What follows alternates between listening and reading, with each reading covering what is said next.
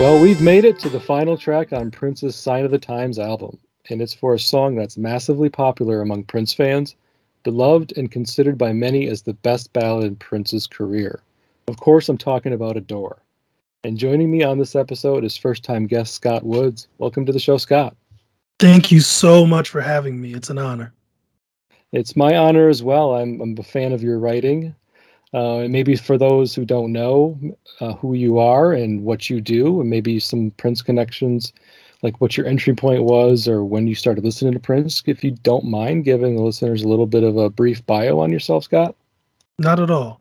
So I'm in Columbus, Ohio, been here all my life, and I became aware of Prince on his second album, right? So I was very, very young, but my oldest brother had a copy of Prince in his collection, and I was always rifling through his collection.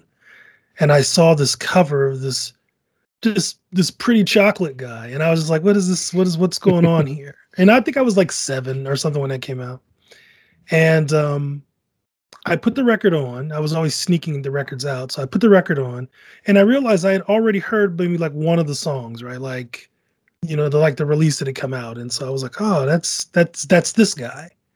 And so pretty much from that point on, I listened to Prince for the rest of my life. And I was a fan of one type or another through all those decades, right? And then about a handful of years ago, I looked up and had basically grown into a writer, among other things. And I was maintaining a blog at the time. And I had written a bunch of essays about Prince. Anytime it occurred to me to write about Prince, I would just do it and throw it on the blog. And occasionally somebody might ask me to write something for a platform or a journal or something like that. So I developed a small reputation as a Prince writer, right? And so eventually I felt like I had enough for a book. So I went to my publisher. I had already published 2 books of poetry at that point. And I said, hey, I think I want to do this Prince collection real quick. And so we did it as a digital book first, just to kind of try that out to see how it felt.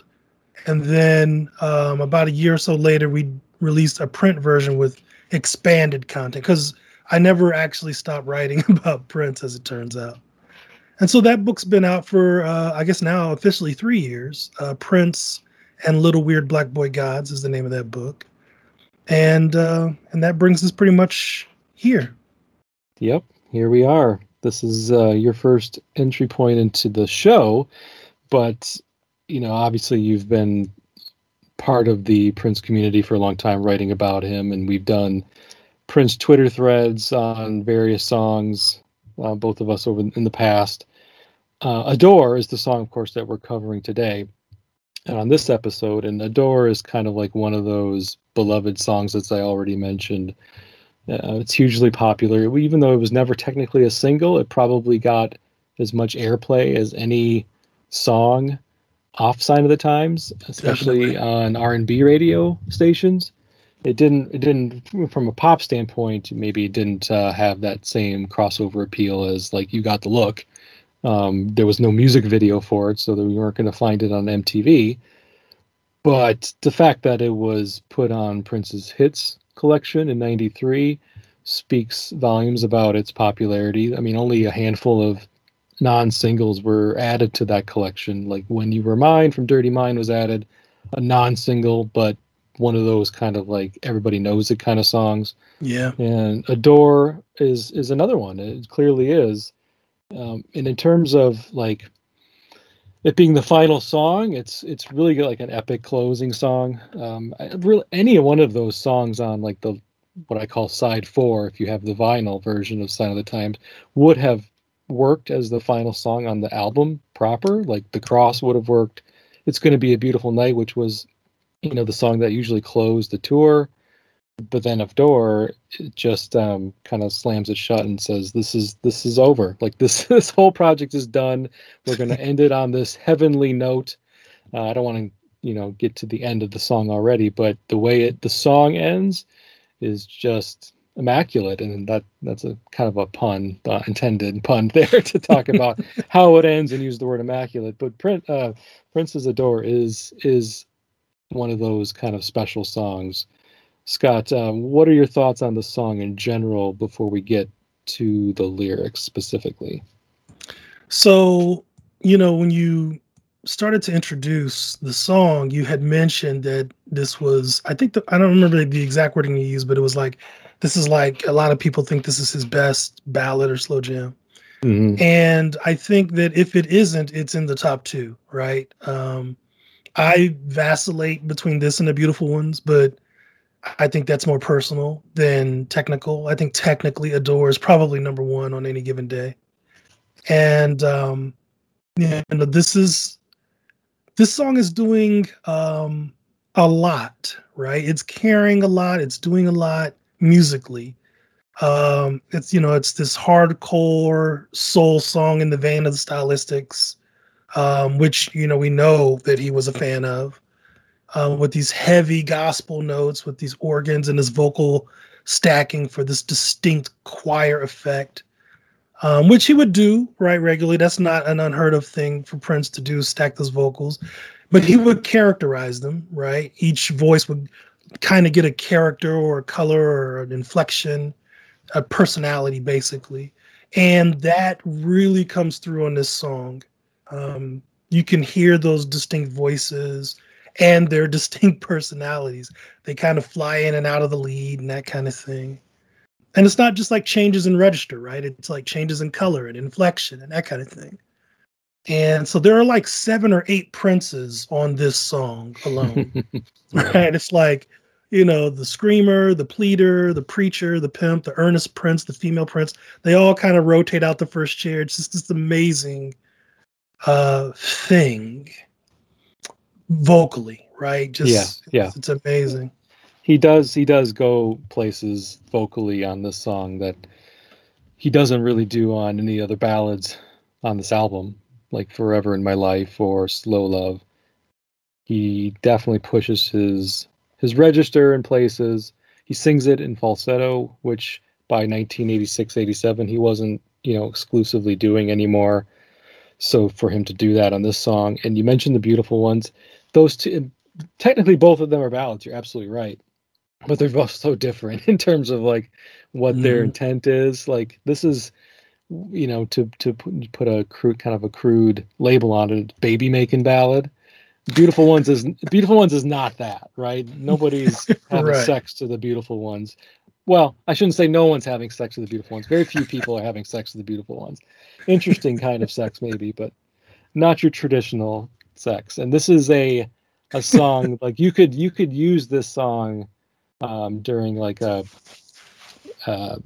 day like a dance, like any kind of dance, really, like a prom, or you could do it at a wedding reception. Exactly. There's lots of different places where this song would fit perfectly and match the mood of a couple in love, or there being some sort of commitment ceremony, something along those lines. Adore fits in that narrative and what the intent of those types of celebrations are there for. Agreed. It's a trip too, like, just speaking lyrically without getting into the lines specifically yet. Prince has a lot of instances of being a poet lyrically. Like he's a very poetic composer. But this song relies less on poetry than it does performance, right? It's more of a vocal clinic, but maybe not lyrically outstanding compared to other things. Mm-hmm. And like if you just read the lyrics on paper, it reads like a lot of other love songs, right? But it's carried by passion, which befits the title, right? Adore is a powerful word. It's often conflated with love, but there's a component of devotion to adoration that is very specific. There's a reason why Earth, Wind, and Fire's devotion sounds the way that it does, right? It means what it says. And so does Prince's Adored. I don't want to get too deep into the lyrics before we get to them, but it doesn't go full blown Eucharist, but the music and the passion with which it's produced is meant to convey this, a similar religious weight where the lyrics do not, so. Yeah, and funny you mentioned Earth, Wind, and Fire, because didn't Earth, Wind, and Fire cover Adore during like the Prince tribute concert last year? Oh yeah, yeah, I they think they did. did. I think they Yeah, did, and that just kind of speaks a little bit to the the more classical traditional R&B influences that Prince was kind of leaning on a little bit in the performance of this song.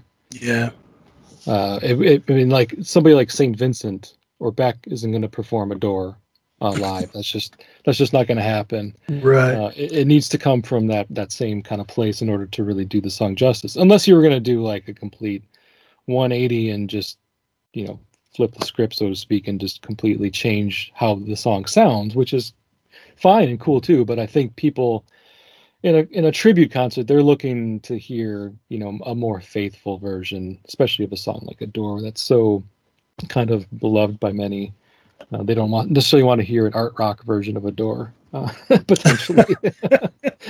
Well, and there was this romanticism about Prince revisiting this style of soul music, right? It almost feels campy or overly nostalgic for about 5 seconds, but then its earnestness kicks in. And after Yeah. you hear it once, like those initial feelings never return because now you know what's coming. And so, we know that Prince wanted to create a quiet storm kind of song, which for Black radio is a very particular subgenre of music, right? Mhm. And so he nails the roots of that genre without coming off as dated. That's a really hard needle to thread, but he does it flawlessly. Yeah, yeah. Like my understanding of Quiet Storm radio and R&B is that it appealed more to like grown-ups than it did kids. Not to say Exactly. kids couldn't get down with it, but I mean, it's kind of like adult contemporary, but for R&B in some ways. And maybe that's not accurate. Correct me if I'm wrong, Scott. No, But that's pretty accurate to how I grew up with okay, it. Yeah, yeah, yeah, yeah. It was really like this is grown up. This is grown folks music.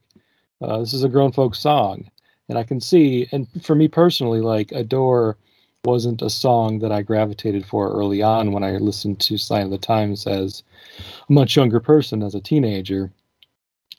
Even though I liked R&B and I liked hip hop, this song felt just a little more stuffy, or maybe just too grown up. It didn't have like the same New Jack Swing flavor of the latest New Edition song, or like the hard beats of like a Jody Watley or whatever. So it didn't feel like something like I was. It did feel a little anachronistic. It did feel like maybe Prince was putting on his old school R&B hat for 6-7 minutes. yeah. But you're right, earnestness is everything. I mean, he didn't do it tongue in cheek. He wasn't making this. He didn't create this song, with a nod and a wink. I don't think so. It comes through, and that's why I think it maintained its popularity over the decades. How old were you when this came out in '87? I would have been 12. Okay. Yeah. Yeah. I was 16, and so I was very much into the ladies, and so I had like 1,000 uses for this song when it came out. Yeah. I mean, but Scott, I grew up in a like 99% white town, and so a song like Adore probably wasn't gonna appeal to the ladies in the same way that like a White Snake ballad would have. So Right. This Is Love by Whitesnake might have had a little more impact for me. I'm a little more reluctant. But yeah, anyway, so I'm glad you brought up The Quiet Storm, because I kind of wrote that down in my notes. This feels like that kind of music, even though I'm not as intimately familiar with the subgenre, but I definitely am aware and know like some of the artists. Like he cited in the lighter notes of the hits and B-sides collection, Patti LaBelle and Luther Vandross, who are two artists that kind of epitomize, I think, a lot of people's opinions or thoughts when they think of Quiet Storm, especially their ballads. Yeah, definitely, and certainly as the genre kind of came into the '80s, like Luther owned that, right? But when it kind of was formulated in the mid '70s or so as a proper radio format, the artists were a little older, right? So yeah. that was like the Stylistics and Marvin Gaye and that kind of thing, and then it changed obviously as time passed. Yes, it did. So I mentioned a little bit about his maturity, and that seems to be kind of a word that I've been using, and some of my guests have been using a lot when we go through some of the songs on Sign of the Times. I mentioned that I feel like this is a very mature song from a maturing artist. It isn't obsessed with sex, even though there are many examples and suggestions of sex in the lyrics. But the chorus is very sex free. It's very, and that's how the song opens up. Besides um, his ooh falsetto that he opens up and stretches for a very long time to kick the song off, but the first lyrics you hear Prince sing is the chorus. To the end of time, I'll be there for you. You own my heart and mind. I truly adore you. God one day struck me blind. Your beauty I still see. Love's too weak to define just what you mean to me. And that chorus is until the end of time, I'll be there for you. You own my heart and mind. I truly adore you. If God one day struck me blind, your beauty I still see. Love is too weak to define just what you mean to me. So that chorus is sex free, as I mentioned. It doesn't mention anything about how great sex is or how hot she. I mean, your beauty. You say he mentions beauty, but it's beauty is a more classy way of saying somebody's attractive than wow, you're hot, or your body's slamming, something along those lines. So he's focusing on the beauty, and for me, just like the chorus just speaks to that comment I already made about the maturity and the growth of as a man that Prince was kind of experiencing around this time. As he's approaching his late 20s. It doesn't feel like the same Prince that wrote a song called "When We're Dancing Close and Slow," where he's whispering in the girl's ear, "Can you feel my heart on rubbing on you?" There's nothing like that here in this chorus. It just feels a little more mature to me. I mean, do you agree with that, or am I? No, I think that's fair, and it certainly kind of taps into, again, that root music that he's kind of pulling this style of song out of. So if you're shooting for something that's maybe tips its hat to soul music from us, like the 50s or the 60s or even the 70s, then yeah, the lyrics need to be a little less Prince-like, right? And so, and this course certainly does that. I think, the most outstanding thing to me about this course is the fact that the song begins with it. Yeah. Right? It's like, how many times does Prince kick a song off with the chorus? Like, it's not typical. It's pretty rare. You're right. Yeah. Yeah, and it's a long chorus too. Statement. Yeah. It's a long chorus, and yeah, it's like a thesis statement. Like, if you don't get anything else out of the song, the chorus is the key thing to take away. Like the rest of the lyrics, like the rest of the verses, they just there to support the chorus. Exactly. The chorus is what people think of. It's what they remember. It's what you sing along to. It's the lines in the song that make it sound very romantic. It's talking about devotion, and the importance of devotion and how devoted he is to the person that he's singing the song to, or whoever the song is about. It's very devotional sounding. Until the end of time. That's a very long time. It's forever. Truly I adore you. If God struck me blind, your beauty I'll still see. Again, that just kind of like, it's more like a till death do us part statement is really what I think I get from the chorus. Is somebody could be saying that these could be their wedding vows, really. Yeah. And I think that it's interesting to kind of frame it that way too, because everything that comes after this course ultimately in some way subscribes to the idea, right? No matter how out of pocket I may seem, a verse from now, understand that this is actually what I'm trying to say, Mm-hmm. Yeah, and love is not a strong enough word. Essentially, what he's saying, he says, love is too weak to define just when you mean to me. So, just to say I love you isn't sufficient. I've got to write this song. From the first moment I saw you, ooh, I knew you were the one. That night I had to call you. I was rapping till the sun came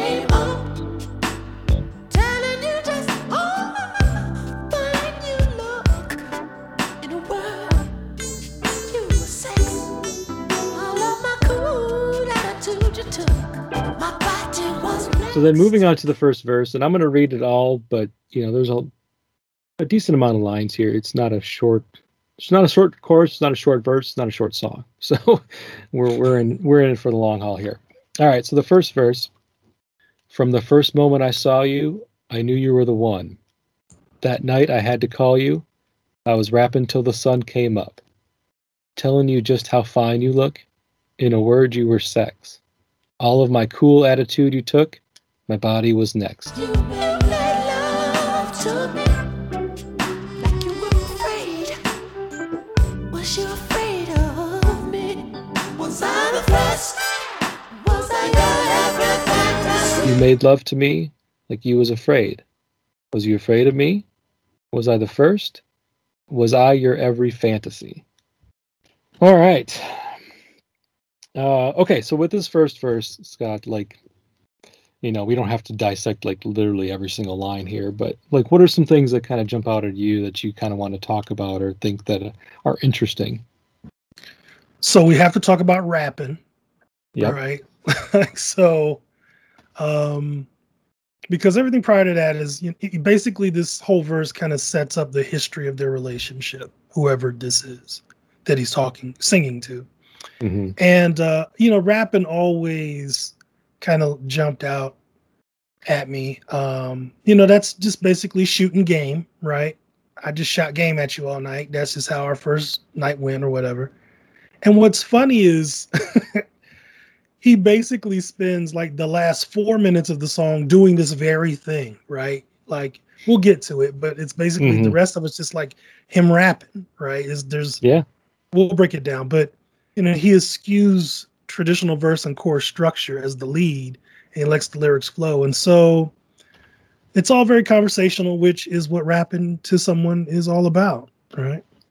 Yeah, telling you just how fine you look. So that's I'm sure that was one of the common themes when he was rapping to her all night, is how fine she was. Exactly.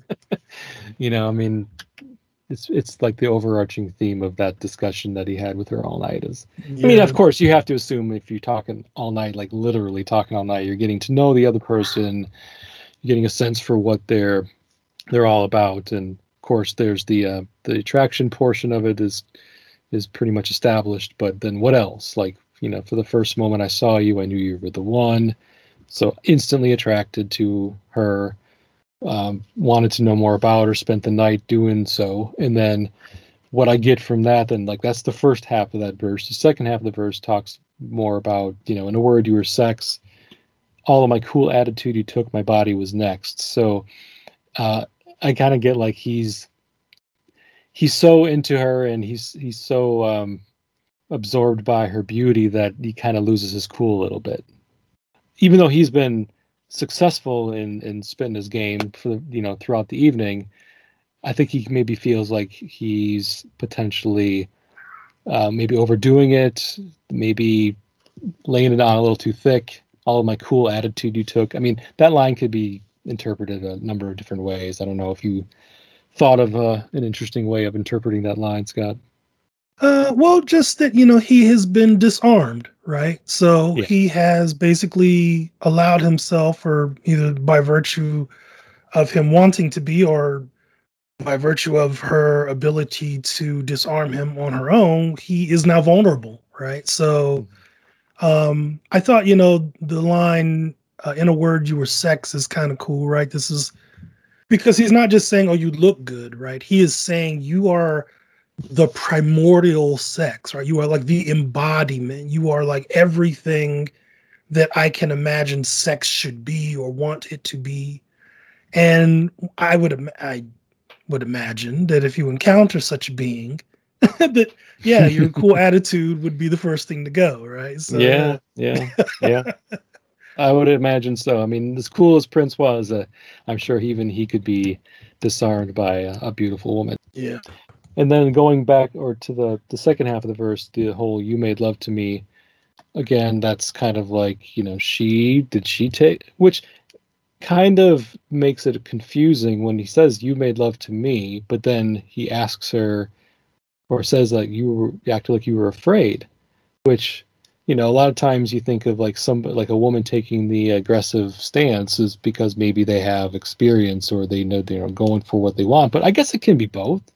I think that maybe is just a misguided notion that I'm coming up with. Like only experienced women can be aggressive when it comes to sex. Not necessarily, but I don't know. It's just kind of an interesting um, way of phrasing that to say like you made love to me, but then also follow that up with you were afraid. Were you afraid of me? Was I the first? Well, that's kind of an interesting statement there. Yeah, there's some what's the word? There is some, I don't know if it's confusion, but there's definitely some double speak here, right? Like if to me the scene is you made love to me like you was afraid. Was you afraid of me? Was I the first? Um, there's certainly this the suggestion that he makes here that, was I your first lover? I think is kind of not the situation, right? Like I think we're pretty clear on that. Yeah. And I think that the music does an interesting thing here on that line, was I the first, right? So like when he says was I the first, the horns do this weird kind of funny swirl right there, almost like this shock of trumpet and sax, right? At the notion that he might be her first. It's almost kind of a playful joke kind of thing. Which, if you just take the lyrics by themselves, you don't get, but if you hear it in the song, it all kind of gels. And so it's like, okay, we've kind of done away with that notion. Let us get back to the part where we are on equal footing as lovers, Yeah, that's a good point. That's a good point because, right, you just read it, you kind of get the impression that he's thinking she was the first because of how, I don't know, how tentative she was or maybe how nervous she was, but it's that could be just him projecting a little bit, maybe hoping a little bit, like for whatever reason he hoped that he took her virginity because whatever it's a conquering thing or it's a man thing. I don't know, but I do like your point about how the music changes because then it kind of like takes it away. Like, yeah, maybe you weren't, but whatever. It's all good. It's all good at the end. It was still good. It was still a good time. So I don't really care if I was or wasn't. That's why until the end of time, I'll be there for you. You own my heart and mind. I truly adore you. If that days strange left me blind, your beauty I still see.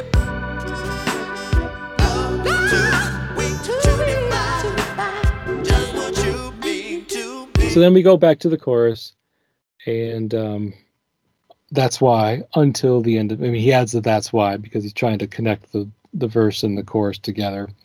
That's why until the end of time I'll be there for you. You own my heart and mind. I truly adore you. If God one day struck me blind, your beauty I still see. Love is too weak to define just when you mean to me.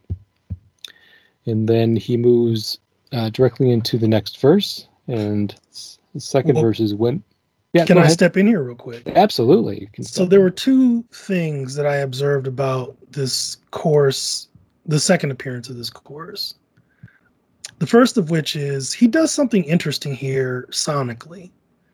The chorus is sung differently, right? This time when he gets to the end of the chorus, when he says, just what you mean to me, that ends in this solo voice, right? It's no longer backed up by or layered or stacked. It's just this one Prince voice saying that line. And it's the rough Prince voice, right? It's an unrefined Prince voice. Mm. It's this one that teeters on not quite being in tune. And it's a real vulnerable expression, right? A real laying bare of the self. It's not pretty. And it's kind of guttural and real, which I thought was a fascinating choice. Like out of all the ones that were singing at the same time, this is the one he wants to highlight. Like he strips almost everything away and you're just left with this one Prince almost speaking this line, almost not even singing this line. That's the first observation. What's also interesting here is that this is the last time that the chorus is sung by the lead, right? So it's repeated, but by background singers, and the lead does something else. But but prior to this moment, we hear the chorus sung with the lead, sung with the background, all of that together. And so there are 4 minutes and 20 seconds of song left, and the lead does not come back to the chorus, right? Until like the very end, and then it's buried. But that's a lot of song to for the lead to not be focused on the chorus. Yeah, I thought that was profound, right? The structure of the song is definitely different. It's not structured like your typical verse, chorus, bridge, verse, chorus, outro. Yeah, there's the structure is all like, you're right. I mean, I didn't pick up on that, but you're absolutely right. He doesn't really sing the chorus again in the same way, kind of unadorned and, again, no pun intended, but without all the background. That was actually just a really dumb accident. But yeah, it's definitely not done the same way. And there's to your point, there's a lot of song left, and that's why it kind of like feels like the song has like this really extended ad libs. I know they're not necessarily ad libs, but the second verse is super long. Like the first verse was, normal length ish. Second verse goes on for quite a while, and then he has that whole, and then he leads into another chorus, which is a little different. The chorus that he sings after the second verse is different than the first 2 times he sings it. And then a very long section where he's got all those lines that where he sings the chorus in the background. So yeah, the structure is, I wouldn't say odd, but it is not typical. We'll just put it that way. Yeah, that's more than fair. It's funny because as a poet, poetically speaking, Adore is almost a classic ode in its design, right? It has its chorus and verses land in these similar sections, right? This strophe, this antistrophe, epode, and it kind of hinges on adoration and glorification. And so an ode isn't just a love poem. It's got this very specific job, and Adore works very much structurally the same way a classic ode does. I did not peep that until, obviously many years later, and found that fascinating on revisit. Yeah, that is fascinating. And, as a writer, that's the kind of stuff that you might pick up on that, those of us who don't write for a living might not. So that's good insight. Classic ode. And I don't, and I don't think he did that intentionally, for the record, right? Yeah, sure. Mm-hmm. Always happy accidents in art. When we be making love, I only hear the sound. Heavenly angels crying above, tears of joy pouring down. All right, so let's move on then to verse 2 if you're ready. Okay, so I'm going to read it, the whole thing. It's long as hell. So here we go. When we be making love, I only hear the sounds. Heavenly angels crying up above, tears of joy pouring down on us. They know we need each other. They know you are my fix. I know, but you know I ain't cheating, baby. They know this is serious. I ain't fucking jumping kicks. No, this confusion I got. Crucial. They know we need each other. They know you are my fix. I know, you know, that I ain't cheating, baby. They know this is serious. I ain't fucking just for kicks. No. This condition I got is crucial. And he repeats that, crucial. You can say that I'm a terminal case. You can burn up my clothes, smash up my ride. Well, maybe not to ride, but I got to have your face all up in the place. Do you think? I can think I'm a man of exquisite taste. man of exquisite 100% Italian silk imported gypsy lace. Nothing, baby, I said nothing, baby, can compare to your lovely face. Do you know what I'm saying to you? Trying to say, I'm just trying to say that I'm too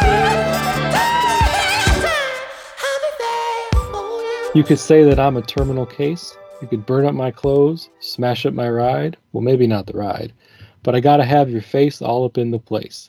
I'd like to think that I'm a man of exquisite taste. 100% Italian silk, imported Egyptian lace. Nothing, baby, I said nothing, baby, can compare to your lovely face. do you know what I'm saying to you this evening? I'm just trying to say. Then he kind of rolls into the chorus again, that until the end of time, I'll be there for you. And then there's a little bit of a break before he continues on. Okay, that's a lot. There's a lot going on here in this verse. Yeah. Oof. All right. So there's parts of this verse that are very like memorable because of how he performs it. And we'll get to that in a second, but kind of just like breaking it down into chunks, I guess. Early on in the verse, he talks about, he's again talking about sex. Like he said, you were sex early on. Now he says, now be making love. And for him to use and reference like the symbolism of heavenly angels crying, tears pouring down.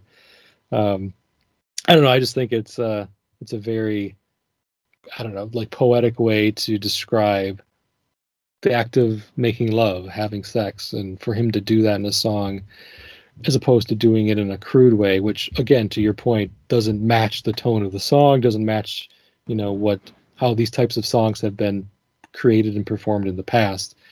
It just feels like this is the right language to use, I guess, in this kind of a song. Heavenly angels crying up above, tears of joy pouring down on us. A little overwrought, but it's certainly poetic, and it matches the tone, I think. Definitely. He really wants you to realize that, the love that they're making is so much more than just sex, right? It is this act that is so profoundly beautiful that, angels would cry and, and instead of, that's not sweat, my love, that is tears of joy. You know what I'm saying? Yep. And when doves cry, that was sweat. Now it's tears of joy. Okay, got it. Yep. This is next level, right? It's definitely next level. Absolutely.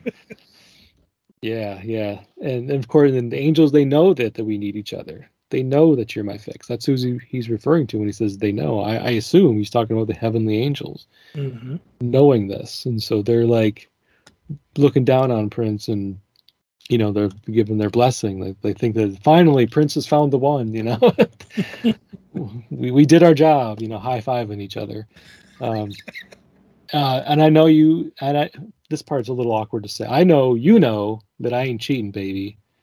They know this is serious. I ain't fucking just for kicks. So, so now it's like completely juxtaposed with the really ornate language he was using earlier. And I ain't fucking just for kicks. So now he brings like the slang back and the modern language. I thought that was kind of a interesting thing too.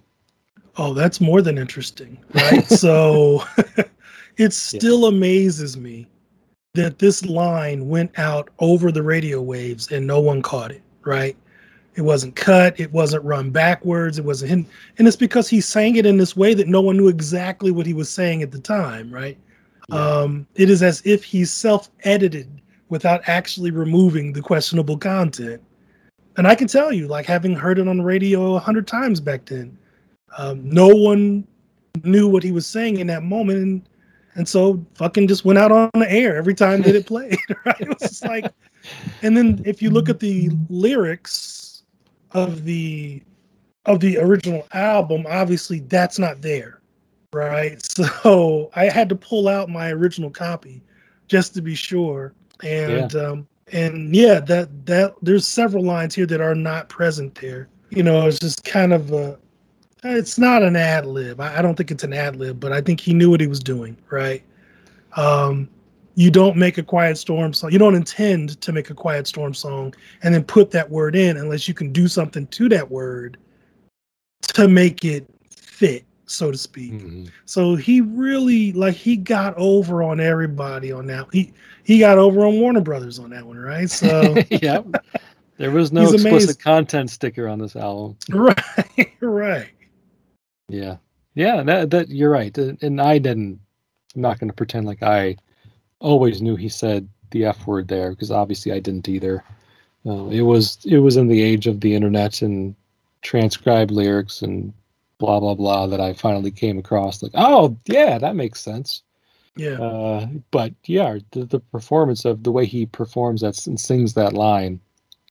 What does he do? He kind of like sings it a little bit in his throat, like almost exactly. He buries like it in his throat. frog-like. Yeah, yeah, exactly. You know, like something like that. Yes. Yeah, he definitely got one over on everybody with that. But it is interesting to, as I mentioned, just because this is not a song based off of the lyrical content that we've gotten thus far, what the theme is, where you would expect him to curse. It just isn't. And then for him to do it, okay, cool, but then I'm just going to bury it, and I'm going to pretend like it's nobody's going to know that I said it. And why he chose to put it in there in the first place, I don't know. I mean, it sounds like, I mean, if it makes the pattern of the lines go well, I don't know what he would have put in instead of that word. I'm sure something could have worked if he really wanted to get around not putting a curse word in the song. He could have done it. He just chose not to.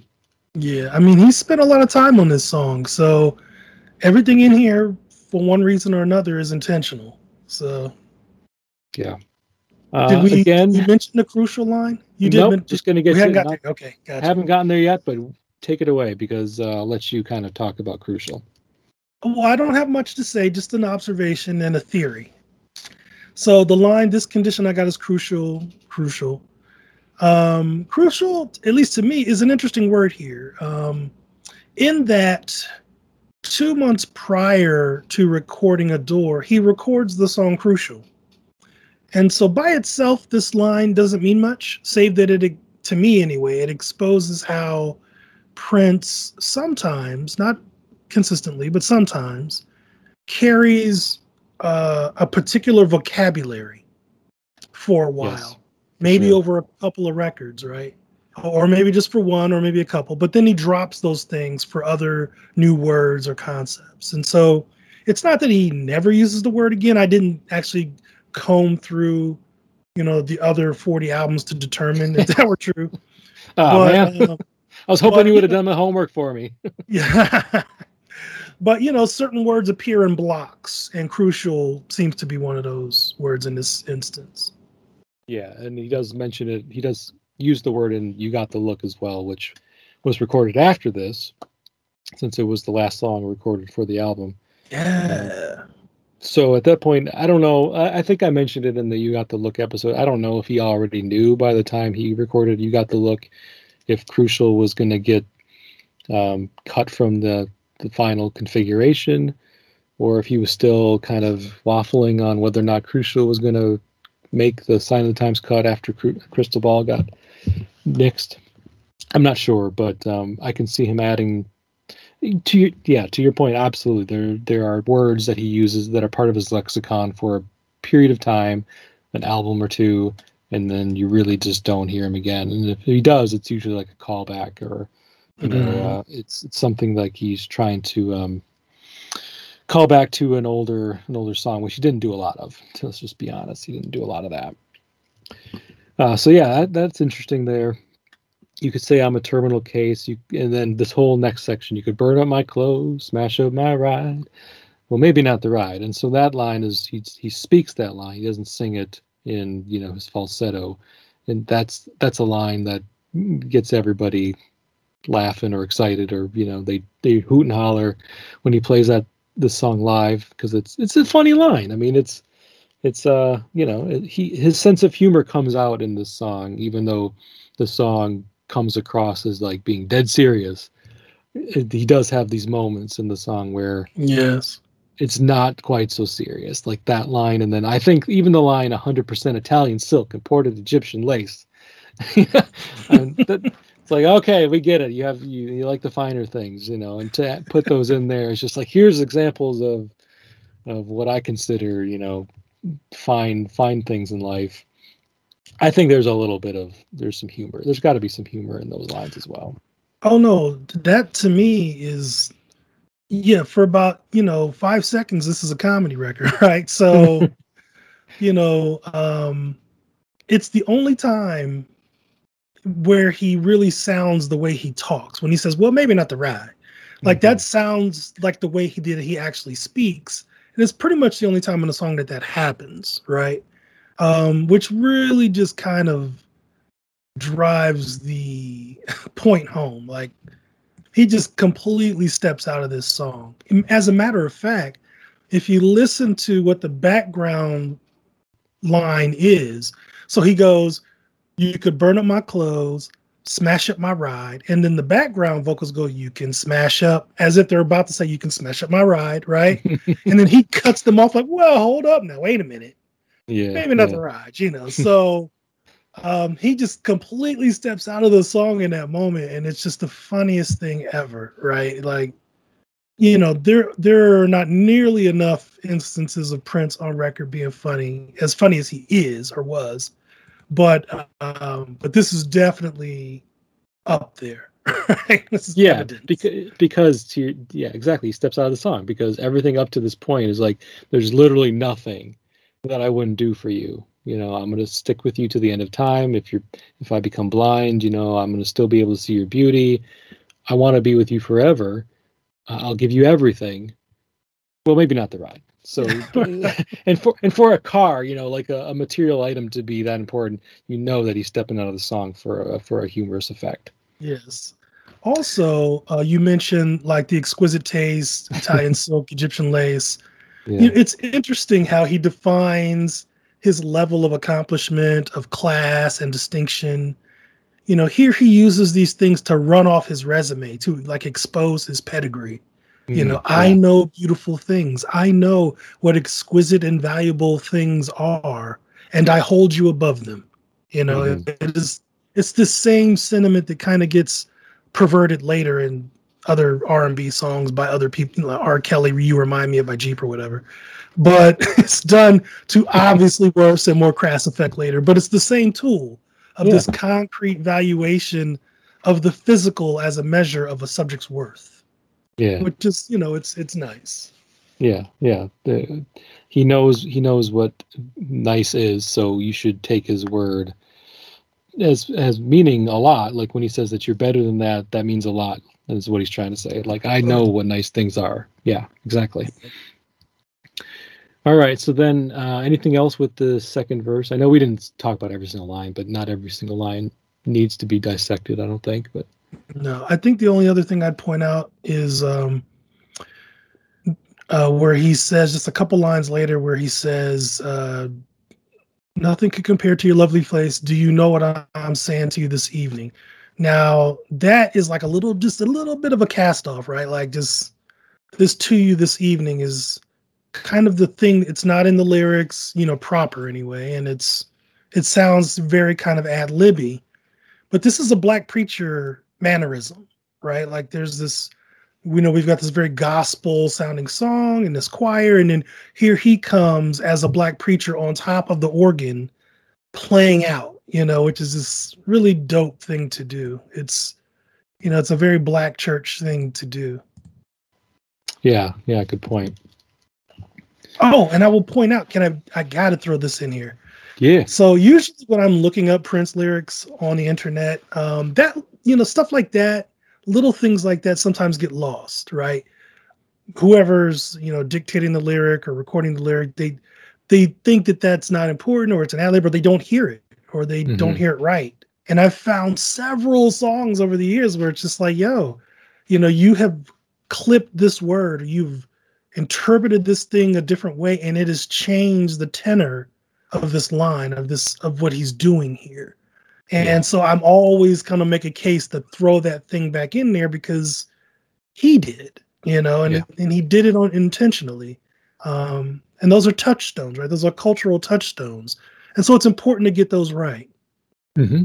Yeah, especially in a song like "Adore," where I think he was really kind of aiming for Black radio. Whether or not the song wasn't released, it didn't matter, because he knew that it was going to get picked up by those stations. They were gonna play. At least I think he did. Oh no, he definitely. I think this song sticks out so much that it was inevitable. Yeah. To the point of intentionality, right? Mm-hmm.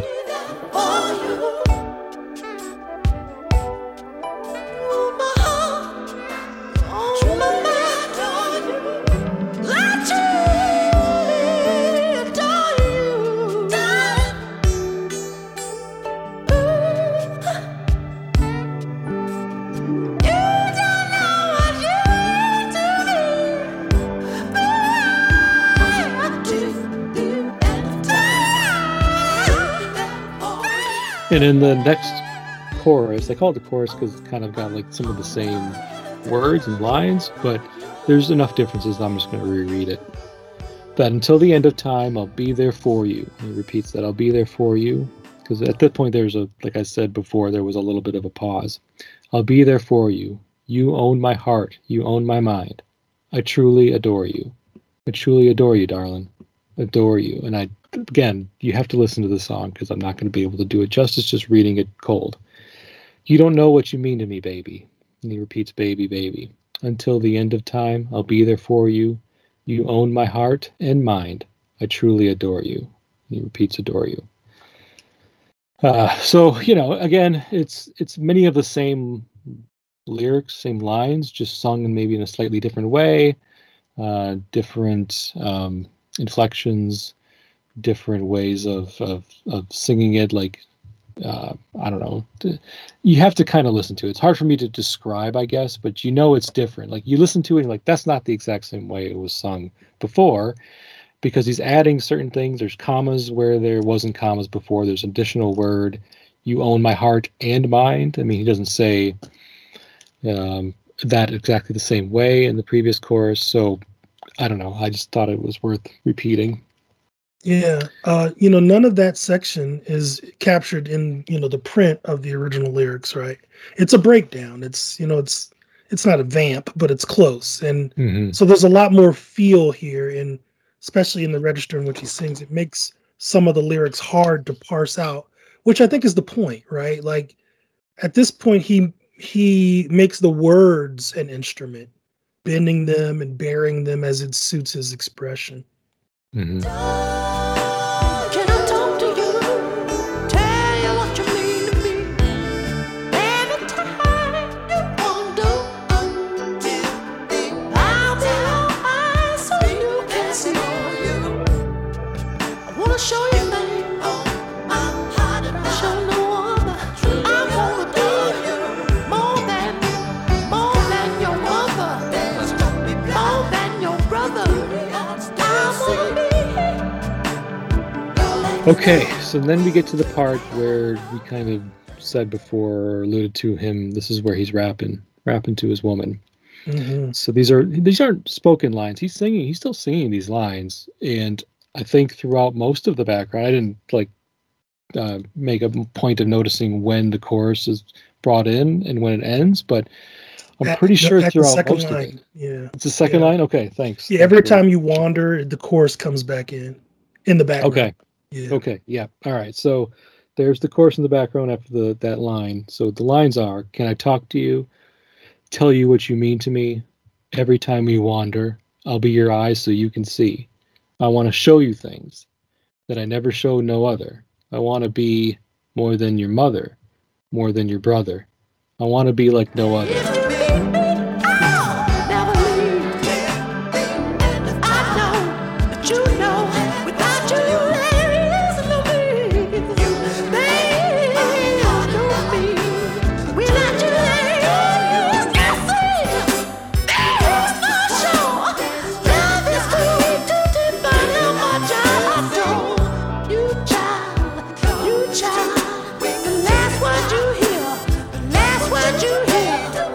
If you need me, I'll never leave. I know that you know, without you there is no me. There is no me. Without you there is no sea. There is no shore. Love is too weak to define how much I adore. You child, the last words you hear. Darling, to the end of all time, I'll give you my heart, I'll give you my mind, I'll give you my body, I'll give you my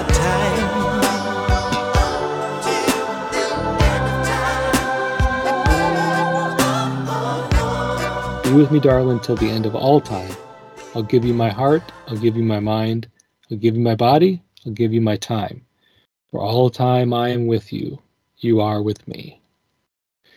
Whew. Yeah, so this is the section of lyrics where there's a lot still of song left and he starts singing these and it goes on a while, but each one of these lines I feel like is kind of an impactful way of him to just keep the point of the song of, you know, how much that person means to him, and he's trying to give examples. I want to be more than your mother and your brother, which is a little bit of a callback to I want to be your lover when he said I want to be your mother and your sister too. So it's a near quote, right? Yeah, it's you know, almost identical. He just switches out brother instead of sister. I mean, like the sea and the shore, without you there's no sea, there's no shore. Those are kind of new, unique sentiments that he's bringing up, a little bit like how he was bringing up, you know, the heavenly angels, and just putting like really his devotion and his love in a poetic way, quote unquote, rapping again. You know, this is the things that, you know, he's thinking that she wants to hear. She wants to know how devoted, how romantic can this man be, and he's trying to really up the ante there, and basically kick every other man's ass when it comes to romanticism. So he's doing a good job, I think. Yeah. What's cool is like Prince doesn't want to be all of those people to his lover, or even want to be in their position in his lover's life. He wants to be the most important person, right? Now that might have been unclear in 1979, where he just says, I want to be your brother, I want to be your mother and your sister. But by 1986, you know, he clears it up by adding the desire to be more than those relationships to his lover. Yeah, it's pretty clear. I mean, I don't think that when you say more than your mother, you know, that's quite elevated stance in that person's life, you know, to mean more than to them. I mean, not everybody's relationship with their parents is amazing, but you know, that's the person that raised you in theory. So that's pretty high praise, or that's a lofty goal. Let's put it that way. Yeah, it is the person without whom you would not be here, right? So yeah, exactly. And those last lines of this breakdown, I'll give you my heart, I'll give you my mind, I'll give you my body, I'll give you my time. For all time, I'm with you. I feel like, and I missed the opportunity in prepping for this episode to come up with examples where he says similar lines, like I'm going to give you basically everything. And I know he says like I give you my body, or I gave you my body in other songs, and I'm blanking a little bit, and I'm hopeful somebody who listens to the episode can cite some examples where Prince does this. But I feel like I've heard like this kind of thing before in a Prince ballad, but it's on the tip of my tongue. I just can't think of exactly which song I'm referring to. And who knows, it might have come after this. It might be in, you know, once you start listening to 40 years worth of songs, sometimes the chronology gets mixed up, and it could be a song that I heard or that was made after this one, and he kind of was almost calling back to Adore, but I just don't recall. There was this interesting thing that he does vocally, which I know I'm nitpicking here, but he does the lines, I'll give you my heart, I'll give you my mind, I'll give you my body, I'll give you my time. And so at the end of I'll give you my heart, he goes, I'll give you my mind, I'll give you my body, yeah, and then I'll give you my time. These little near chuckle cast-offs, right, give this sense that these things may not be as serious as what he's building up to, right? So it's like, my heart, oh, that's nothing. Like my mind, whatever. But my time, now that's serious, you know. I just think that's a really cool, almost unnecessary thing, right? But just that little extra bit of color just kind of takes it to the next level. Yeah, time is one of those commodities that you know, there's definitely a limited amount of, and this man had a lot of irons in the fire, so to speak. So to ask him for time is asking a lot of a man like Prince.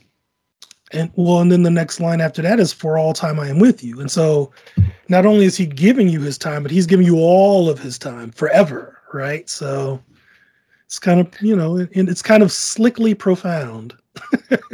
Yeah, there's nothing in this song that really kind of paints it to be any kind of a song where you have to question the motives or question the intent. Is there an alternate intent going on here? I think it's pretty straightforward. Like, this is a really straightforward, romantic, devotional love song. And that's why I think it works for so many people, because It's not angst ridden. You know, there aren't these lines that make you wonder if there's some sort of weird power dynamics going on, or there's no, like, you don't feel like there's any possessiveness in this song either. Like sometimes Prince songs can get, like, he gets possessive in times in his lyrics.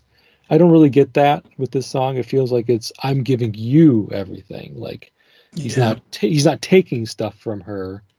He's giving things to her, giving him basically him everything that he has except for the ride.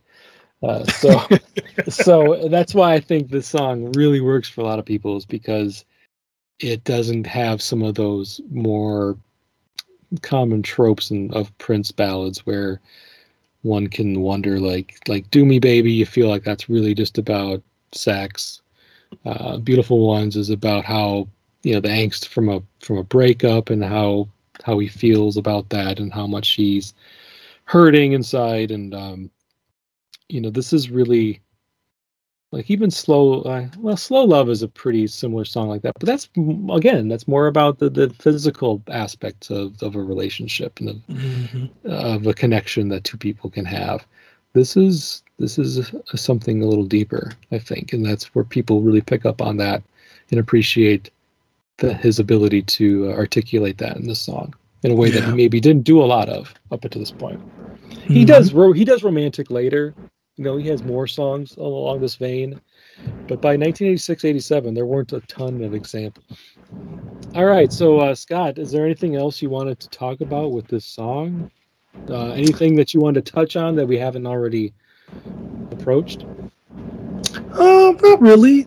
You know, this is not a new love first, morning after kind of song, right? This is a song that reflects on a longer relationship, you know, and at some point he has had to reassure his lover, and so that's kind of what this song is doing. You know, it's a reassurance. Yeah, it is.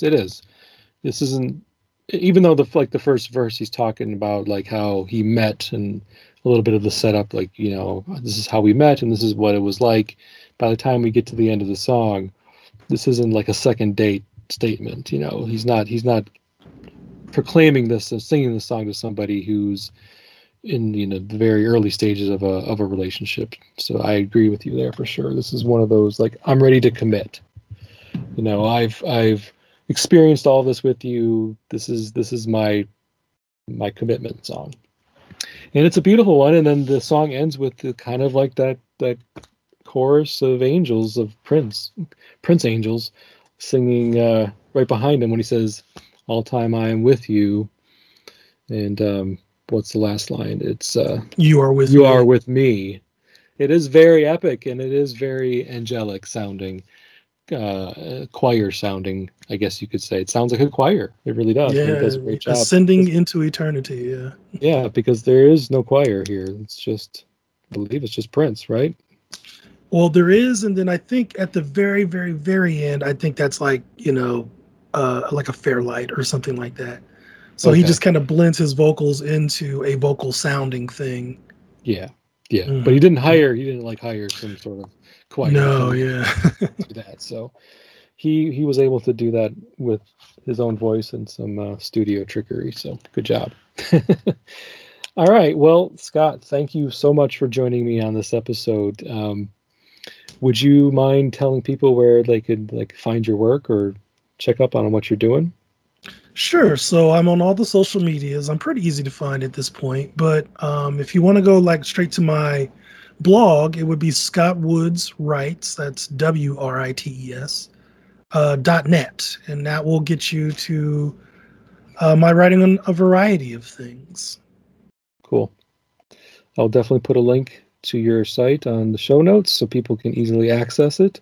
I'll also put a link to your book because people should check that out as well. I would highly encourage anybody who's into Prince and just wants a different kind of take on, you know, Prince, and just from like the essays, you know. So if you're not into one essay, check out the next one because there's plenty of them and they're all good. I like the book personally. Thank you. It was definitely a breath of fresh air for you kind of want a more personal perspective, which is what you offer.